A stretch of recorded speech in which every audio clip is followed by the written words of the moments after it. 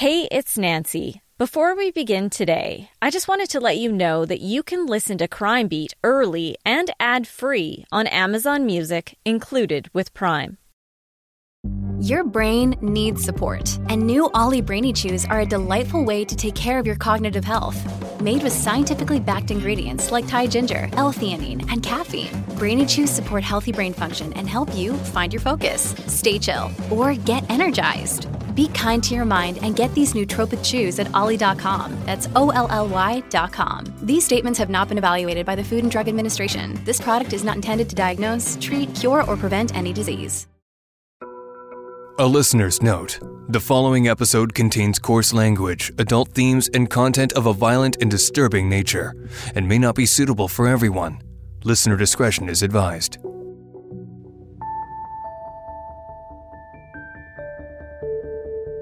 It's hard to believe we're well into our 4th season. I'm so grateful you've taken the time to listen to these stories. I will continue to give you an inside look at the cases I've covered, and my goal is always to give a voice to the voiceless and show the far-reaching impact of crime. As time passes, the trauma each of the victims and their families face doesn't fade or go away. With each anniversary, there are further struggles. For the families of homicide victims, every missed birthday or missed milestone is a reminder of stolen opportunities. Before I go too much further, I want to take a moment and remember one of those victims and her family, the little girl whose story I shared in the very first episode. Mika Jordan, the broken princess, was only 6 years old when she was tortured and murdered by her own father and stepmother. Last December, her family should have celebrated her sweet 16. This year, there was another tragic milestone in her case. November 14th, 2021, marked a decade since Mika was killed. Her loved ones continue to do all they can to keep her memory alive. In their honor, I would love to have you join me for a small moment to remember Mika.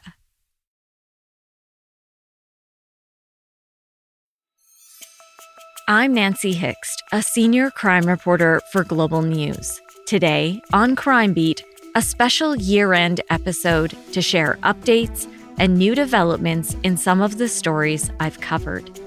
This is the 2021 edition of The Story Is Never Finished.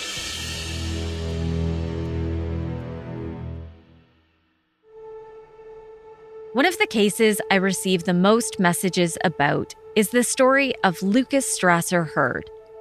18-year-old Lucas stood up for what was right one fateful night at a Calgary nightclub.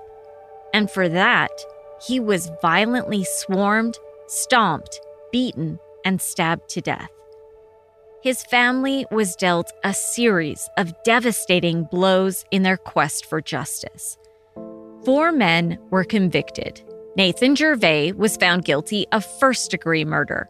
Franz Cabrera and Asmar Schlaw were convicted of second-degree murder. And Josh Pook was found guilty of manslaughter.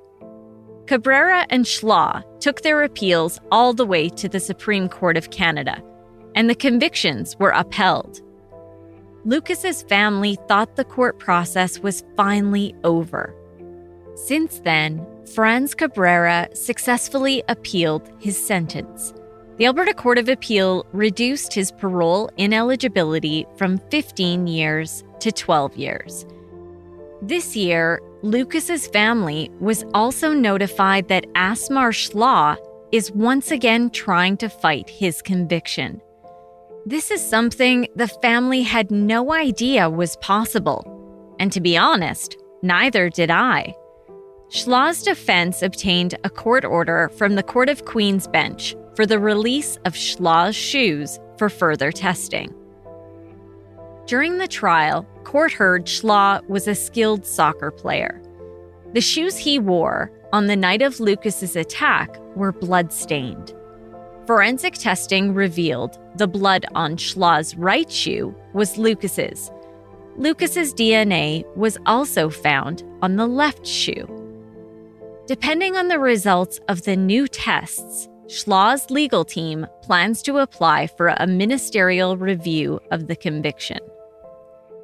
If they do, and the federal justice minister concludes that a miscarriage of justice likely occurred, the minister may grant a convicted person a remedy and return the case to the courts by either referring the case to a court of appeal to be heard as a new appeal or directing that a new trial be held.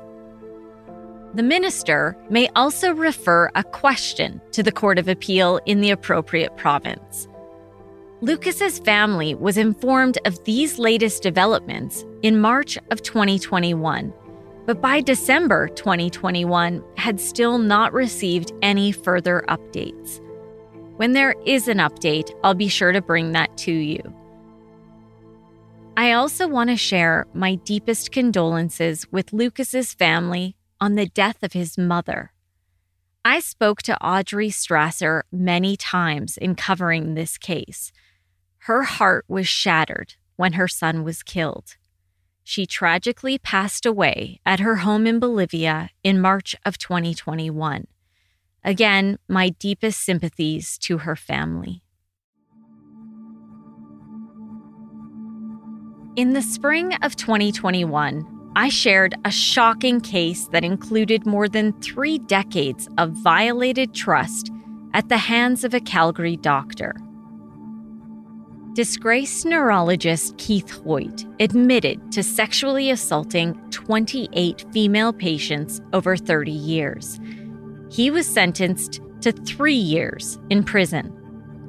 Since the release of that episode, there have been a number of developments in the case. Just 8 months into his sentence, Hoyt applied for parole. I attended that hearing in May of 2021. He was on a video link from Bowdoin Institution and had his defense lawyer attend as his assistant. 5 of the women he assaulted, along with one of their husbands, read victim impact statements. Each implored the board to deny Hoyt's release. The women spoke of the fear and trauma they live with and said they're skeptical of his remorse. Hoyt told the board he felt deeply remorseful and horrible after hearing those statements. He said, "Deep inside, I have a grave sense of remorse, and that he didn't realize his actions were wrong at the time the offenses happened." Hoyt told the board, quote, "It was part of the exam, pushing the breast aside while listening to the heart," end of quote. He said it was only after he was charged he realized his actions were wrong. You'll recall an expert, Dr. Neil Hagen, was set to offer his opinion in court if this case had gone to trial. I interviewed him for the episode. The question that the Crown prosecutor posed to me was, is there a plausible explanation for patients who have been examined in the way that they described? And there is no doubt, there is no way that this could be appropriate. Back in the hearing, the parole board inquired if there were more victims beyond the original court case. "Every victim who you offended against has come forward?" the board asked. "As far as I know, every victim has come forward," Hoyt replied.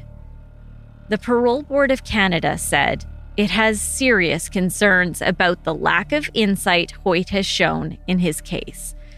His request for both day and full parole was denied, and as of today, he remains in prison. Hoyt's statutory release date is in September of 2022. That marks 2/3 of his sentence, and his release is mandated by law. His warrant expiry, which is the end of the sentence and dealings with the Parole Board and the Correctional Service of Canada, is about a year later, in 2023. I should add, It stood out to me when he said in the hearing that there weren't any more victims because, at that point, I had confirmed that several more women had gone to police following the conclusion of the previous court case. This summer, he was once again charged. Hoyt is facing a string of new offenses for the alleged abuse of nearly 30 more former patients that happened between 1984 and 2013. A trial date has not yet been set. There have also been some applications for restitution in this case. Earlier this year, 3 of the victims from the first court case asked for compensation for therapy and lost wages. One of the women asked for $2,660 for counseling fees. Another asked for $11,500 for counseling costs.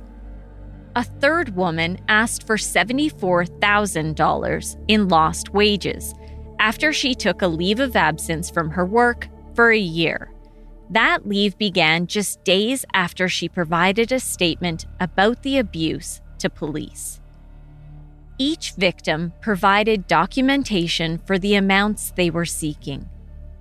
In the end, while the justice acknowledged the psychological impact these crimes had on the victims, he denied the request for restitution and suggested this could be better dealt with in civil court, so further evidence could be called to make a fair assessment of the financial claims. There is a civil action that's been filed. 17 of the original 28 victims are suing Hoyt. Each is seeking $160,000 in damages. Both the new criminal charges and the civil case are still before the courts. I will keep you updated. Hey, it's Kaylee Cuoco for Priceline. Ready to go to your happy place for a happy price? Well, why didn't you say so? Just download the Priceline app right now and save up to 60% on hotels. So whether it's Cousin Kevin's Kazoo Concert in Kansas City, go Kevin, or Becky's Bachelorette Bash in Bermuda, you never have to miss a trip ever again. So download the Priceline app today. Your savings are waiting. Go to your happy place for a happy price. Go to your happy price, Priceline. As we close out another year and look forward to 2022, I want to talk about an important issue. In the past, I've shared stories that detail the abuse suffered in residential schools and the 60s scoop. That includes the story of Tia Ledesma, the girl who became a warrior, and the paths that choose us, the story of Gabriel Okeenan. Since then, so much more information has come to light. In May of this year, it was revealed that ground-penetrating radar detected what are believed to be the remains of 215 Indigenous children at a former residential school in Kamloops, BC. That number is now in the thousands, as burial sites continue to be discovered across Canada and the U.S. I turned to Doreen Spence, an internationally respected traditional Cree elder and a strong advocate for human rights. She was a part of the working group that drafted the United Nations Declaration on the Rights of Indigenous Peoples. My Christian name is Doreen Spence. My sacred name is Pascustavan Kihil Iskil Onekanil, bald eagle woman who leads. I am from the Cree Nation. I come from Saddle Lake Reservation here in Alberta. So I am Indigenous to Alberta, and we are from the Cree tribes. So I come from the Cree Nation. She asked me to call her Grandmother Doreen. She was one of the first Indigenous women to graduate as a licensed practical nurse, leading to her nursing career that spanned over 40 years. She later received an honorary Bachelor of Nursing from Mount Royal University. She's volunteered with countless initiatives with police forces, school systems, and hospitals to preserve traditions. She facilitates connection circles with the University of Calgary and the Cummings School of Medicine, and leads sharing circles at Mount Royal University's nursing program. Grandmother Doreen was also recently appointed to the Order of Canada. My goal in speaking with her was to learn more about these important Indigenous issues so I can better share these stories. When I was born, you got to remember that's when the kids were being scooped, and I wasn't allowed to play in the barn because apparently the Indian agent would come in and with a pitchfork and check the hay stacks to see if kids were hiding. And so when I was born, my grandparents took me and told my mother that they were going to raise me. So they were very traditional, and they took me off a reserve when I was probably about 5 or 6. And we lived a nomadic life away from everybody for quite some time until I was school age. And then they decided to put me with some of my aunties or somebody that I could get back and forth to school. Grandmother Doreen is 84 years old, but recalls her childhood clearly. And in school, in the all-white school, I was an only Native. And I was not allowed to use the swings because I was a filthy Native, and the girls wouldn't even talk to me. So I made friends with the boys and got on the all-boys team. And my teacher, I remember one day she told me, "You can't play baseball with the boys." And I said, "Why?" And she said, "Because you're a girl." So that really troubled me. So at recess time, one day I went back into the schoolhouse and I stood to her at the door and I called her name, and "Miss So-and-so," and she looked around. "Doreen, you're not supposed to be in here." And I said, "I know, but I just have to ask you one question." And she said, "What is it?" And I said, "If somebody told you that you couldn't become a teacher because you're a girl, what would you do?" And I looked at her and I could tell that she couldn't answer me. So I walked back out. So eventually she let me play baseball with the boys. It was originally estimated more than 4,000 Indigenous children died while being forced to attend the church-run, government-funded institutions, where thousands more suffered physical and sexual abuse, neglect, and malnutrition. But the remains that have been discovered over the past few months, and many more still to be discovered, are undocumented deaths, which means they weren't accounted for in the government's official numbers. Over a century, an estimated 150,000 Indigenous children were forced to attend residential schools.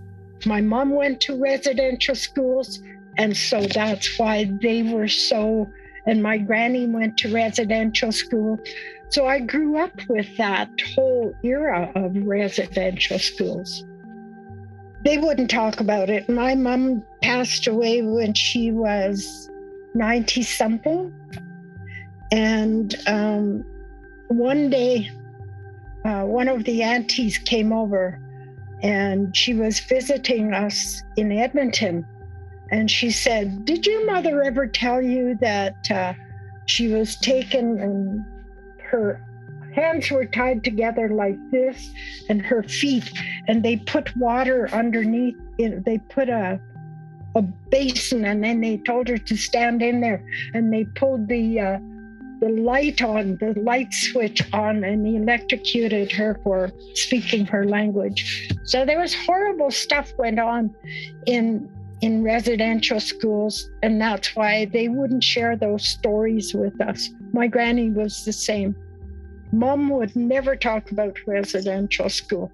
When you'd ask her, "Mom, what about such and such? When you were my age, what did you do in school?" And then she'd say, "I don't want to talk about it." And so then it wasn't until all of this started to come out that you begin to learn these stories in the history of residential schools. And then when we're adults, then that's when they share with you, because they didn't want to harm you. They wanted to try to protect you as much as they could. You know, the parents at that time, they're trying to preserve the culture. That was their utmost. And that is oral history, the creation stories, the ceremonies, the songs. Remember, everything was banned at that time. I remember as a child, I couldn't even go into a store to try. I was 14 or 15 when my grandparents, about 14, when my grandparents bought me a pair of shoes, my first pair of running shoes, but I couldn't go into the store and try them on. That was not allowed. We weren't allowed to go in a store as kids. When we'd go to the town, we'd have to hang around the horse stables where we were. So, yeah. It was bad. We had to sign in and sign out the rest when we'd leave and when we'd come back and so forth. So it was highly sophisticated way of controlling people. Grandmother Doreen told me she was forced to go to an Indian day school, which were originally left out of government residential school settlements and haven't received a lot of attention until fairly recently. I was taken back to the reservation because my grandparents got a letter from the government stating that I had high marks and I was needed to go back to the res to go help the teacher teach. We had no say. If they said, like to my grandparents, you have to take her back to the reservation. They got a letter from the government officials saying they were compelled to. And those days, they would jail them if they didn't allow them. So that was the option. I received racism from her on a daily basis. I would get up at 5 in the morning, most of the time because I was so bloody cold. I'd get up and I'd go over and open the door of the schoolhouse. And then I'd put a fire on in the big stove. And then I'd make porridge in a big pot for the students. And then I'd make powdered milk. So when my students arrived, they'd have some hot nourishment.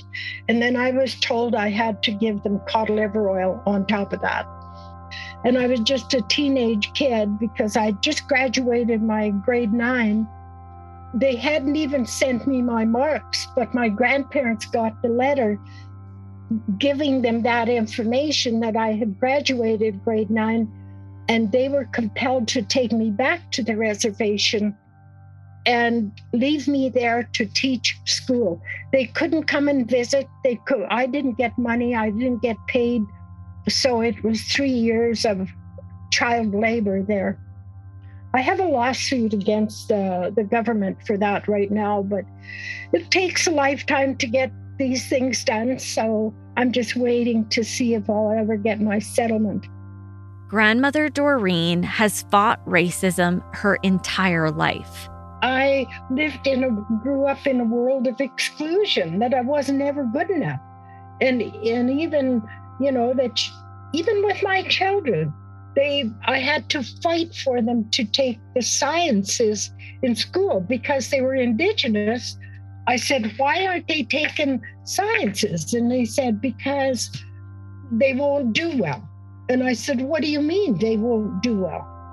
So I fought tooth and nail, not only for myself, but for my 3 children. We're struggling and fighting to have that curriculum where this history should be in the books, like be taught in every school.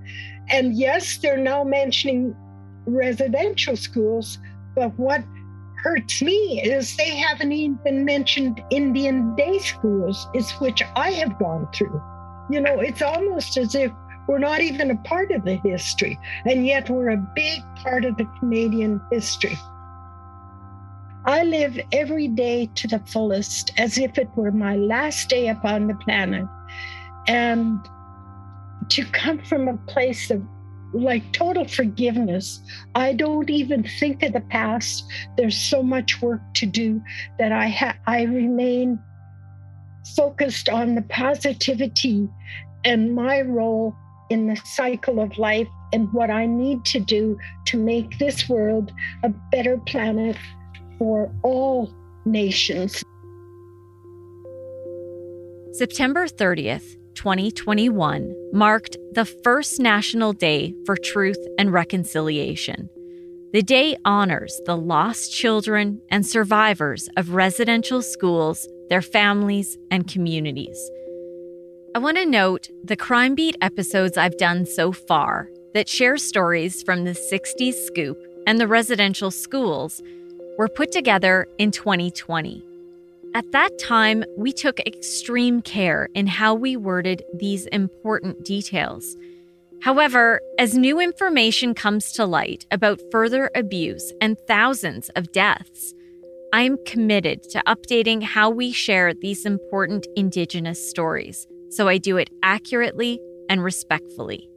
I don't back away from an opportunity of sharing a little bit about the story if it's going to help somebody else, because I'm 84 now, so I just kind of do the very best I can every day to create that awareness or that dialogue between Indigenous and non-Indigenous. You have to keep the conversation going, and somebody like yourself is like a little diamond in the rough, just bringing all that light to the forefront, all of that so you can enlighten people.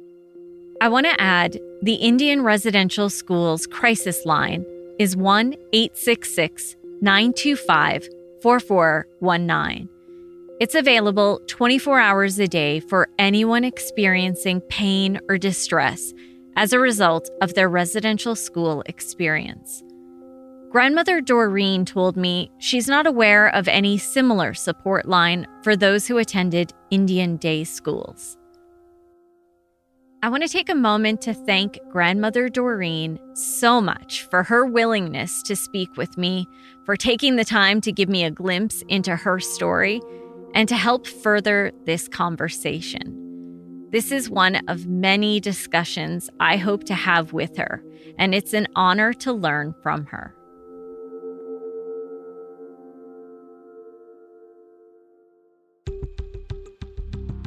Thank you so much for listening to Crime Beat. I wish you all the very best. I'll be back in early 2022 with more important stories, and I hope you'll join me then. Crime Beat is written and produced by me, Nancy Hixt, with producer Dila Velasquez. Audio editing and sound design is by Rob Johnston. Special thanks to photographer-editor Danny Lantella for his work on this episode. And thanks to Chris Bassett, the acting VP of National and Network News for Global News. I would love to have you tell a friend about this podcast, and you can help me share these important stories by rating and reviewing Crime Beat on Apple Podcasts or wherever you listen. You can find me on Twitter at Nancy Hixt, on Facebook at Nancy Hixt Crime Beat, and you can join me for added content on Instagram at nancy.hixt. That's nancy.hixt. Thanks again for listening. Please join me next time.